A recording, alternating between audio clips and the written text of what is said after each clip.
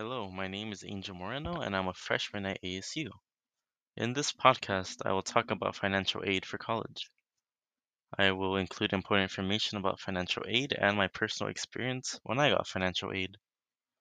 There are many ways to obtain money from colleges, such as grants, scholarships, work study, and federal or private loans. Among these opportunities, there are two types of aid, which are need-based aid and merit-based. Need-based aid is determined by the family's wealth and ability to pay for college. Merit-based aid is determined by the student's athletic or academic ability and is given by an institution, college, or private organization. To begin, I will talk about the different ways you can get money for college. One method is to simply apply for scholarships online and hope that you get the scholarship. There are apps that look for scholarships that can best suit you depending on your grades and other factors. These scholarship opportunities are usually from private organizations, so it is a merit-based aid. WebFast is one of the many websites that includes a list of many scholarship opportunities. I have looked through this site in the past and it offers a wide variety of scholarships. Unfortunately, these scholarships are like a competition, so signing up for one doesn't guarantee that you will actually get it.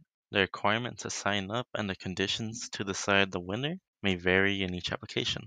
There are writing competitions where they would choose the best essay, and others can be a simple raffle. Although it isn't guaranteed money, it is worth a try.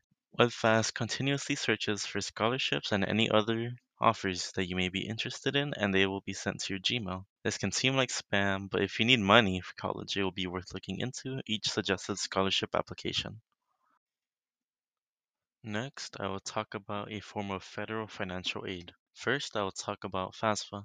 The name FAFSA is an acronym that stands for Free Application for Federal Student Aid.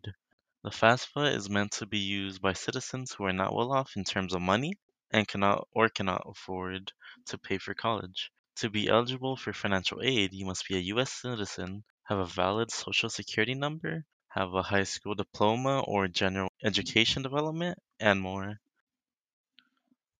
Once the FAFSA is complete, it determines the amount of money you receive by subtracting the expected family contribution, also known as EFC, from the cost of attendance, also known as COA. This gives a financial need amount.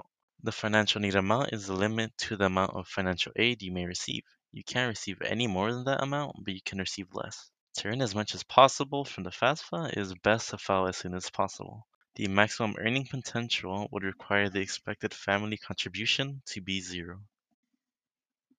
If any money is left over after aid is distributed, it will be paid to you. When colleges offer money from the FAFSA, it will be in the form of a Pell Grant. Families that earn less than 50,000 a year can qualify for it, and the maximum amount of money someone can earn from the Pell Grant is usually slightly over 6,000.